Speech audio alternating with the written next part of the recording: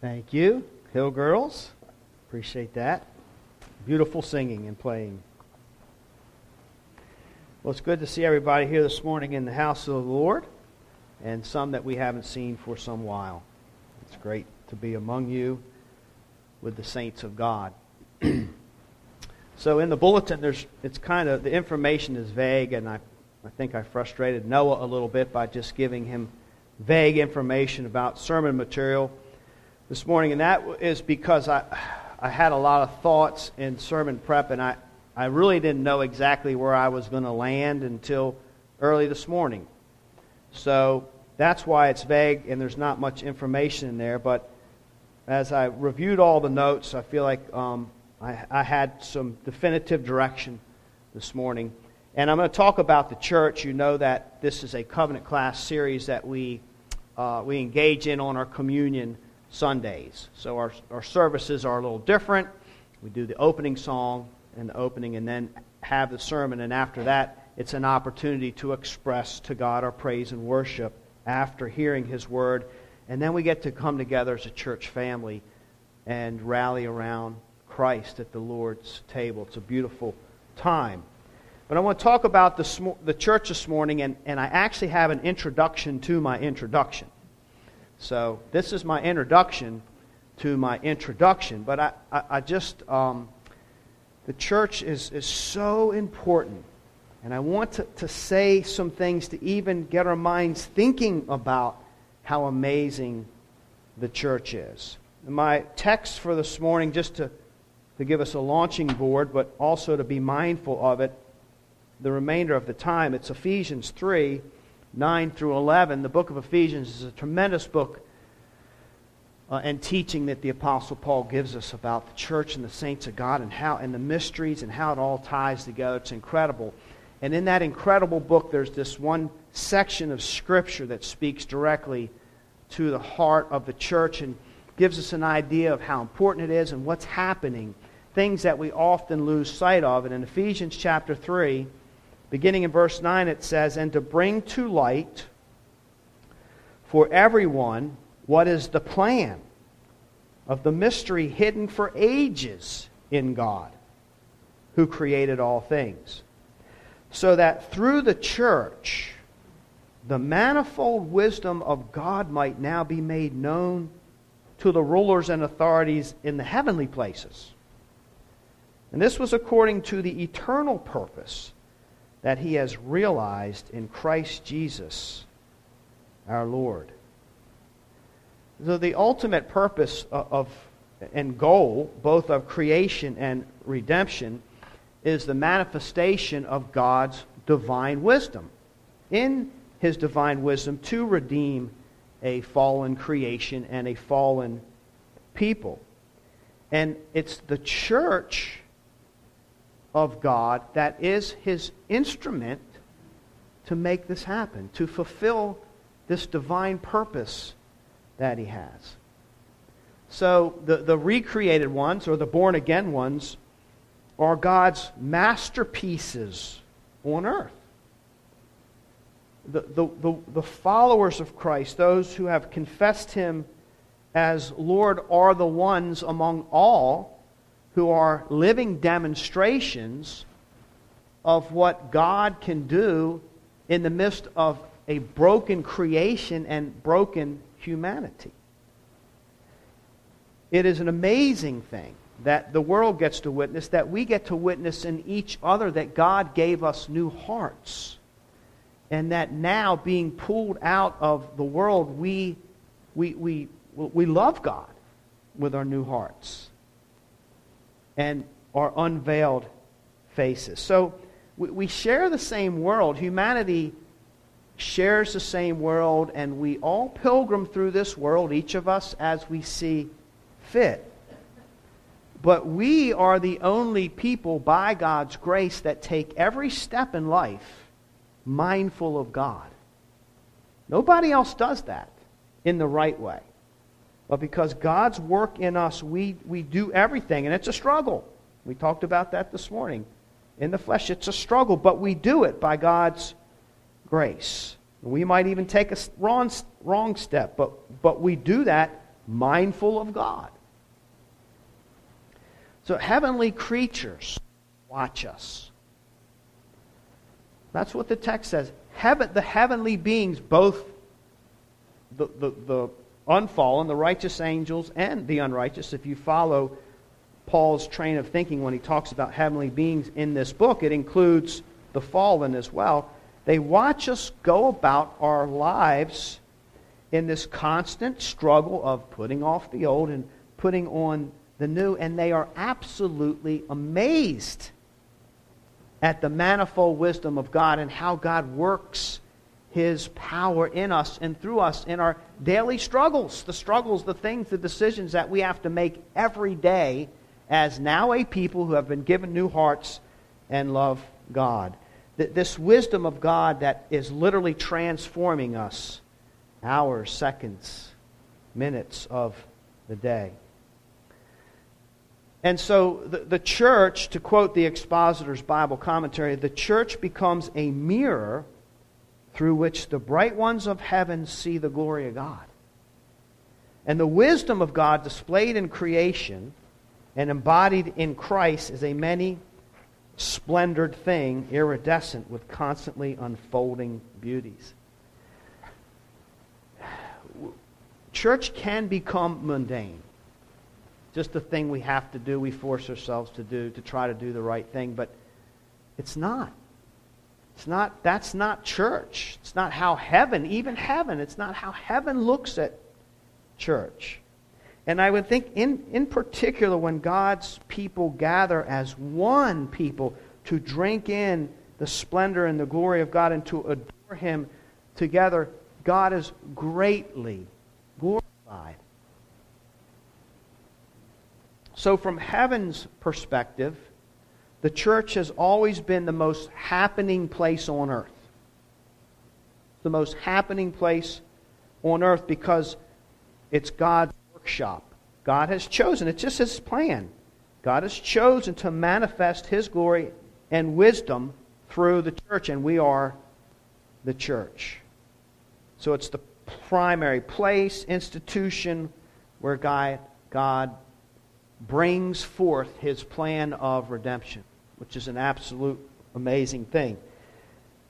The world's no longer amazed at the church. And that's not really that surprising. But quite frankly, what I find surprising is that the church is no longer amazed at the church. And that greatly troubles me. It troubles me about my own heart. And it troubles me for your hearts and for the hearts of the church. No longer amazed, but the heavenly beings are amazed at what we're doing. It's profound. It's powerful. It's transformational. It's amazed at how the mysteries of God are unfolding. It's amazed at the new thoughts that bounce around in our head, the new thoughts that we walk out of church with every day because we availed ourselves to the Word of God. It's amazed at the times that we have said no to the flesh and yes to others and cared about others more than ourselves. It's amazed at these things. It's amazed that we continue to gather after all these centuries around the Lord's table and in remembrance of Him partake of the bread and the juice, proclaiming that He is here and He will come again. It is amazed that all of this is taking place. It's a beautiful thing, and all of this only happens in the Church of God. Doesn't happen in Congress, doesn't happen in NATO, doesn't happen in Hollywood. And so the challenge, the introduction to the introduction is to not be distracted, but to be amazed at the manifold wisdom of God. Welcome to New Covenant Fellowship.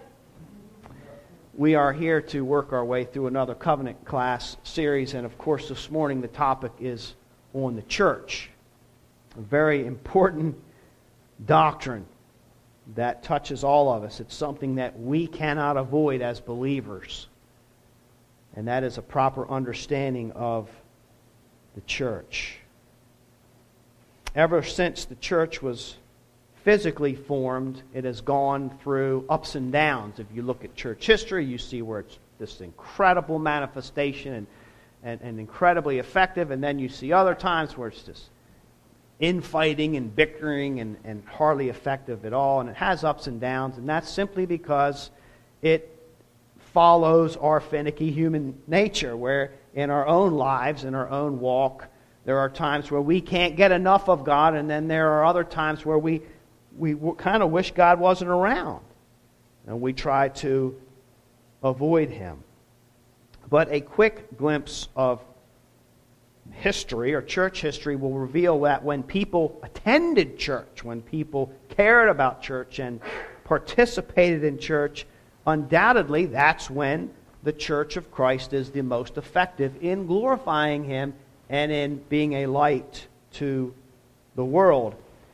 Understanding of church in Christian history is always that's where you gain your robust and gritty faith, is by gathering with the other saints and obeying the Lord in that attendance. It's no secret. We've been watching it happen for years. It's no secret that church attendance is waning in the West, not in the whole world. It's gaining in other places of the world, church attendance. Churches are popping up everywhere. But in our neck of the woods, if you will, it's taken a dive. And churches aren't just shrinking, they are dying. I recently read a Lifeway article, it was in 2019, that said, I think it said for the first time ever, I could be wrong about that, but I don't know why they would write it if that's not the case. But in 2019, and it's still the case today, that more churches are closing their doors than opening. So now in our culture we have more churches that are closing than opening. I've been a Christian for about 39 years and a pastor for 20. And I've seen it. Even in my short lifespan, I've seen it with my own eyes. It's a decline. It's a decline of vigor. You drive by churches, you see hardly any cars in the parking lot. One of the comments that I'm sure you hear it as well, that I hear when people come and just visit this church, is they're amazed at the young people. Now, why would they be amazed at how many young people we have? It's because when they go to other churches, they see that a lot of the churches, there are only elderly people. There's no one there. The next generation isn't there to carry on the work of that particular gathering of saints. During COVID, the government did something or said something that really bristled me. Bristled me, ruffled me, poked at me, and I'm sure it did you as well. And I know there were very abnormal circumstances, and I'm not going to get into the whole COVID thing this morning. But boy, when the government came out, we're struggling with all this new stuff and people are dying. The government came out and said that only essential entities and businesses will remain open, and the non-essentials, in order to mitigate this deadly disease and virus, they cannot open, or then they were limited and we had to follow all kind of things. But the church was labeled non-essential. And again, I know it's complex, but that just really ruffled me. And I'm not saying there's never a time to not come to church or to close the doors. There are things that happen. During war, they didn't meet at nights because you weren't allowed to turn your lights on. I think World War II, you weren't allowed to turn your lights on because then the bombers knew where to send their bombs. So there's different things you got to work around. But just to be labeled as non-essential,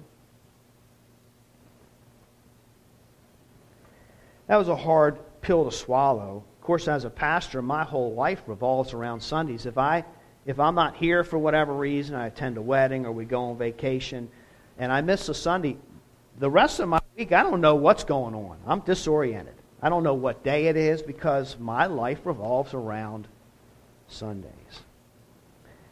But I have to wonder if I shouldn't bristle about something else. And that is, sad to say, many Christians see the church as non-essential. So I get mad at the government for labeling us as non-essential, and yet, in reality, in our culture, many Christians, their understanding of the church, as described in Scripture, is that it's not that important. It's not essential. I want to challenge that view this morning. That's all I want to do this morning. I had a lot of different ideas, and I'm not going to touch them. I don't know how long I'll be up here, honestly. It'll be more than 5 minutes. But that's what I want to challenge this morning, is this idea that the church is non-essential, not important, that it's perfectly fine to be a believer and not pursuing the people of God and participating and doing life with the people of God. And I'm not talking about the extraordinary circumstances where you may be by yourself or you're a missionary, things, and you're there to plant a church, but there's nobody there. I'm talking about people that have access to it, but do not bother themselves or trouble themselves or have a spiritual conviction about the importance of the church. Because when you read Scripture, you do not come to the same conclusion that many believers are drawing today about the church being unimportant. It is very important. And we draw our necessity for togetherness, unity and togetherness for the people of God is extremely important to God, and our foundation for it is found in the Trinity, the Holy Trinity of God, and the relationships of love and respect that take place up there. It is so important to God that we react and interact with each other in that way. So it's a huge problem. I don't have to tell you. It's a huge problem to not have a proper view of the church, to not be amazed at the church. If we continue on this trajectory, at least in this area, the witness of God and the manifold wisdom of God will not be known as it should be on earth. But when the church gets sick, the universe suffers. That's how important the church is to God. It's not just like one person or one gathering. The universe suffers because God has chosen that little gathering or that big gathering to do good in the world. And so now the good that could be done is not being done in the world. So we want to value the church. If we don't love each other, how are we going to share the love of Christ with the world? If the good news is not that good to us, we're not going to be motivated to share it with others. So my intention this morning is certainly not to throw guilt. I don't want to throw guilt. What good does... Well, guilt actually can motivate people, but in the wrong way. I just want us to understand and get a clear picture of where we are in our culture and what's happening before our very eyes. And that is that a lot of what we're being fed, even in the church, is not a biblical view of the church itself. It is crucial. It's essential.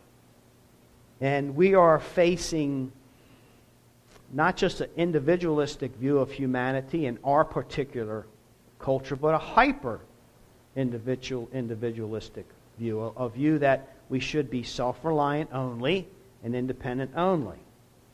And that's contradictory to what Scripture says.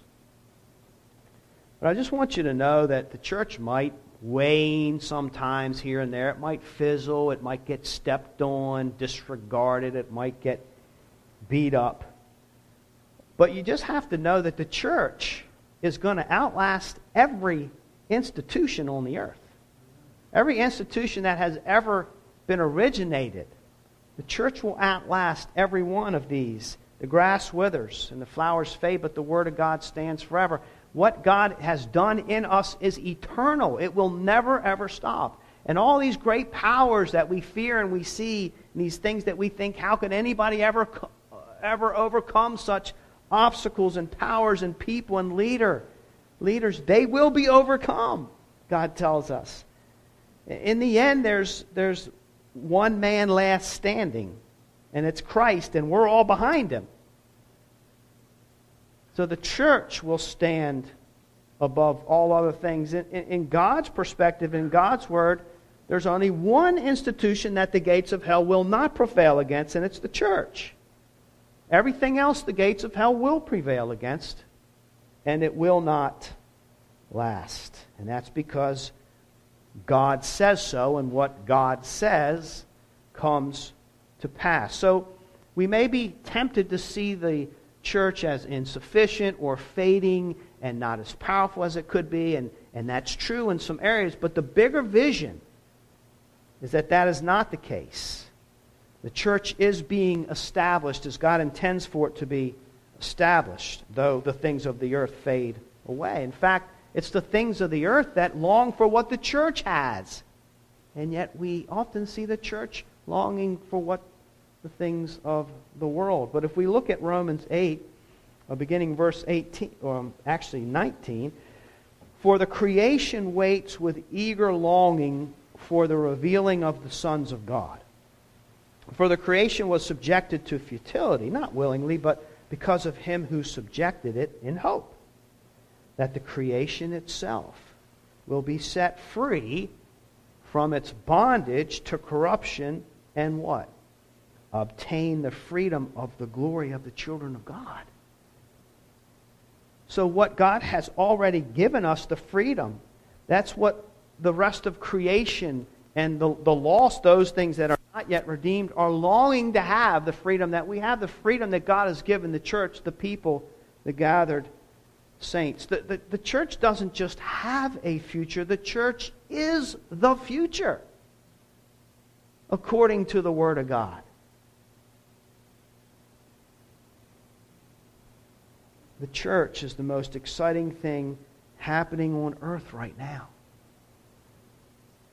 And we often think that our Christian habits, they can be lackluster. Our prayers, our daily devotions, our gatherings, or what we read, a kind deed here and there, attending church, giving our time, our resources to different causes as we see fit. And our tendency is to think it's really not that big of a deal.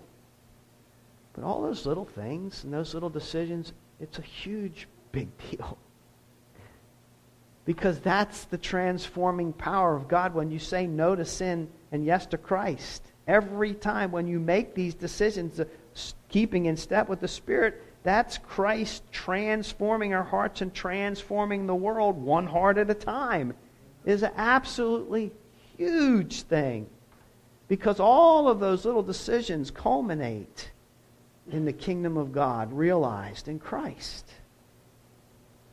These are the very things that God intends to use to build His kingdom. They're golden. They're absolutely golden. You know, you're a young family, you got kids, and you're struggling to have the devotions, but you fight through it. I remember having daily devotions when you first get married. You got to figure out what's that going to look like. What does your family devotion look like as a newly married couple? Because you had individual devotions, and then you get married, and now as a leader of the home, what am I going to do here? And so Lisa and I wrestled through that. We established good, strong daily devotions, and then the kids start coming. And time alone is non-existent. Uninterrupted time, there's a diaper that needs to be changed, or a baby that needs to be fed, or a fight that's going on, or something. There's always something. And so we had to struggle to reestablish family devotions. But the whole reason we did that is because God changed our hearts to love Him, to order our marriages and our families to honor and serve Him. And so when we do these, we fight these battles, whatever it might be in your life, we fight these battles, they are golden. They are kingdom gold. to strive and struggle and fight to do things for the glory of God. That's how the church is established. That's what the heavenly beings are amazed at. So I guess you could say, individualism or hyper-individualism meet the church of God. The two things are on separate trajectories. The self-reliance and the independence, and we don't really need each other. What is the church again? Let me just define it one more time. We looked at it a month ago, but simply put, from Wayne Grudem, the church is the community of all true believers for all time, and we looked at that, the church universal. If you've ever been a member of the church, the gathered ones, including the Old Testament, you put your faith in God, you're cleansed through the blood of Christ, you are a member of the church. There are church members up there that have gone before us, rooting us on. Hebrews says there's heavenly beings amazed at what's happening. And it's a community of believers in the heavens. And we're the community of believers here, for now, on earth. But note the word community. The very word church, ecclesia, means gathered ones. So to have any kind of mindset of an individualistic Christian walk totally goes against God's understanding of or original creation of the whole process of salvation and redemption, because we are individually saved. Martin Luther said you got to do two things on your own. You got to do your own believing and your own dying. Nobody else can do that for you. It's an individualistic thing, and that's true. But we are individually, personally saved into a family that God has created, that God has made. And so His plan for us is family living from this point on. God knows those that are His, and I know sometimes it's hard to know the true church. The true church is only true believers. But 2 Timothy 2:16 says the Lord knows those who are His. But we are a part, if we're believers, we're part of a community that will always exist. It exists now, here, and in the heavens, and will always exist. So He saves us as individuals to be a part of something bigger. You will remember in the Father's Day message that the uniqueness of the Judeo-Christian thinking about family is, first of all, children are a gift of God. That's just how Scripture looks at children. They are precious, individual, unique gifts of God. And the second unique thinking is that, but they're not the center of the universe. They are born into a family. They're born into something bigger than they are. And the best thing we can do for our kids is to teach them that they are to be a part, not the center of, but a part of what God is doing. And everything is bigger. There's a hierarchy of bigness. There's always somebody over us. When we come into the kingdom of God as little children, we come into something that's bigger than we are, that we get to be a part of. It's the work of God. A community means that a community happens because you share things in common. You're not going to be much of a community if you're always fighting about things. But you find things that you have in common, that you value, that are important to you. And Christians have the same beliefs. We looked at important doctrines in our covenant class series.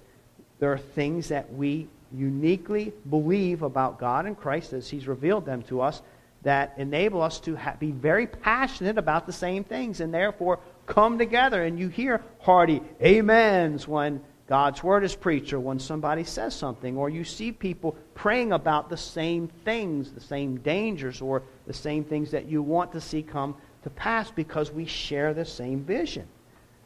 We are a community that ideally values the same things. And that is because of what Christ has done in us. And the eyes that He's given us to see. It breaks my heart, saddens my heart to see, just to pick at our culture a little bit, to see our nation being polarized politically and people finding more value in their political views instead of, I'm talking about believers now, instead of believers seeing the value of what we have in common in Christ and the oneness that we have here, that's pulled apart because now I have more in common with this political party, or I have more in common with this political party than I do have in common with believers in Christ. There is something wrong with that, and it will catch up and bite us. That if we don't value the church as the most important thing, because in reality, what we have in Christ is what we have in common, and it is more important than all these other things that will fade away. Ecclesia means gathered ones. And we're gathered for a purpose, and that purpose is to serve God's purpose. To be His light, to be His salt. To love Him in private. Go home and love Him in private. Sure, we have our private lives with Christ. And our purpose is also to come together again and serve Him in that way. It all fits together. It's not in competition with one another. Christ's family. When we seek Him, He will lead us to His family. For He Himself is our peace, who has made us both one, and has broken down in His flesh the dividing wall of hostility, that He might create in Himself one new man in place of the two, so making peace, and might reconcile us both to God in one body through the cross, thereby killing the hostility. For through Him we both have access in one Spirit to the Father. So then you are no longer strangers and aliens, but your fellow citizens of, or with the saints, and members of the household of God, built on the foundation of the apostles and prophets, Christ Jesus Himself being the cornerstone, in whom the whole structure, being joined together, grows into a holy temple in the Lord. In Him you also are being built together into a dwelling place for God by the Spirit. Ephesians 2. You see how God sees? He looks down, and that's how He sees us. We're brick and mortar to His grand plan, and it's amazing. Everything we do. It's supernatural what God has done to pull us out of the darkness and into light. The church is not just essential, it's glorious, it's amazing, and we get to be a part of it. We are a part of it. We are doing church. We're doing it by the grace of God. We're doing it because Christ lives in us. That's my challenge. That's my challenge for us this morning, is to rethink. And I know you guys, you value church, you love church. This is not preaching to the choir or whatever. I know you do. But we have a culture out there, and we rub shoulders with others, or maybe we're struggling with it. Maybe we just needed a reminder of how important church is. Because if we don't keep that on the burner, the front burner, other distractions will surely take us away. God is making us one in Christ. He's removed the hostility. And only through Christ can two people from different whatever, ethnicity, geography, political views, sit down and agree on things. Because our peace is found in Him and what He says is true. So, love the church. Be amazed at the church. As I thought about this morning, it dawned on me that I'm so grateful for teaching that I received early on as a believer about the importance of the church. And I began to kind of rehearse my history. And when Lisa and I got married, we've always been about the church. And I'm not taking credit, it's just what we were taught by God's Word. Our lives revolved around the church, not the church around our lives. And so I literally built my house in this place to be closer to the church. I purposed to work in such a way or learn trades in such a way that I could be closer to home and wouldn't have to travel so much. It's just me. But church, everything. And here we are, decades later, still a part of this family. And it's one of the best decisions I think I've ever made, to watch my kids, and now I get to watch your kids come up through the family that God is working in so uniquely and so amazingly.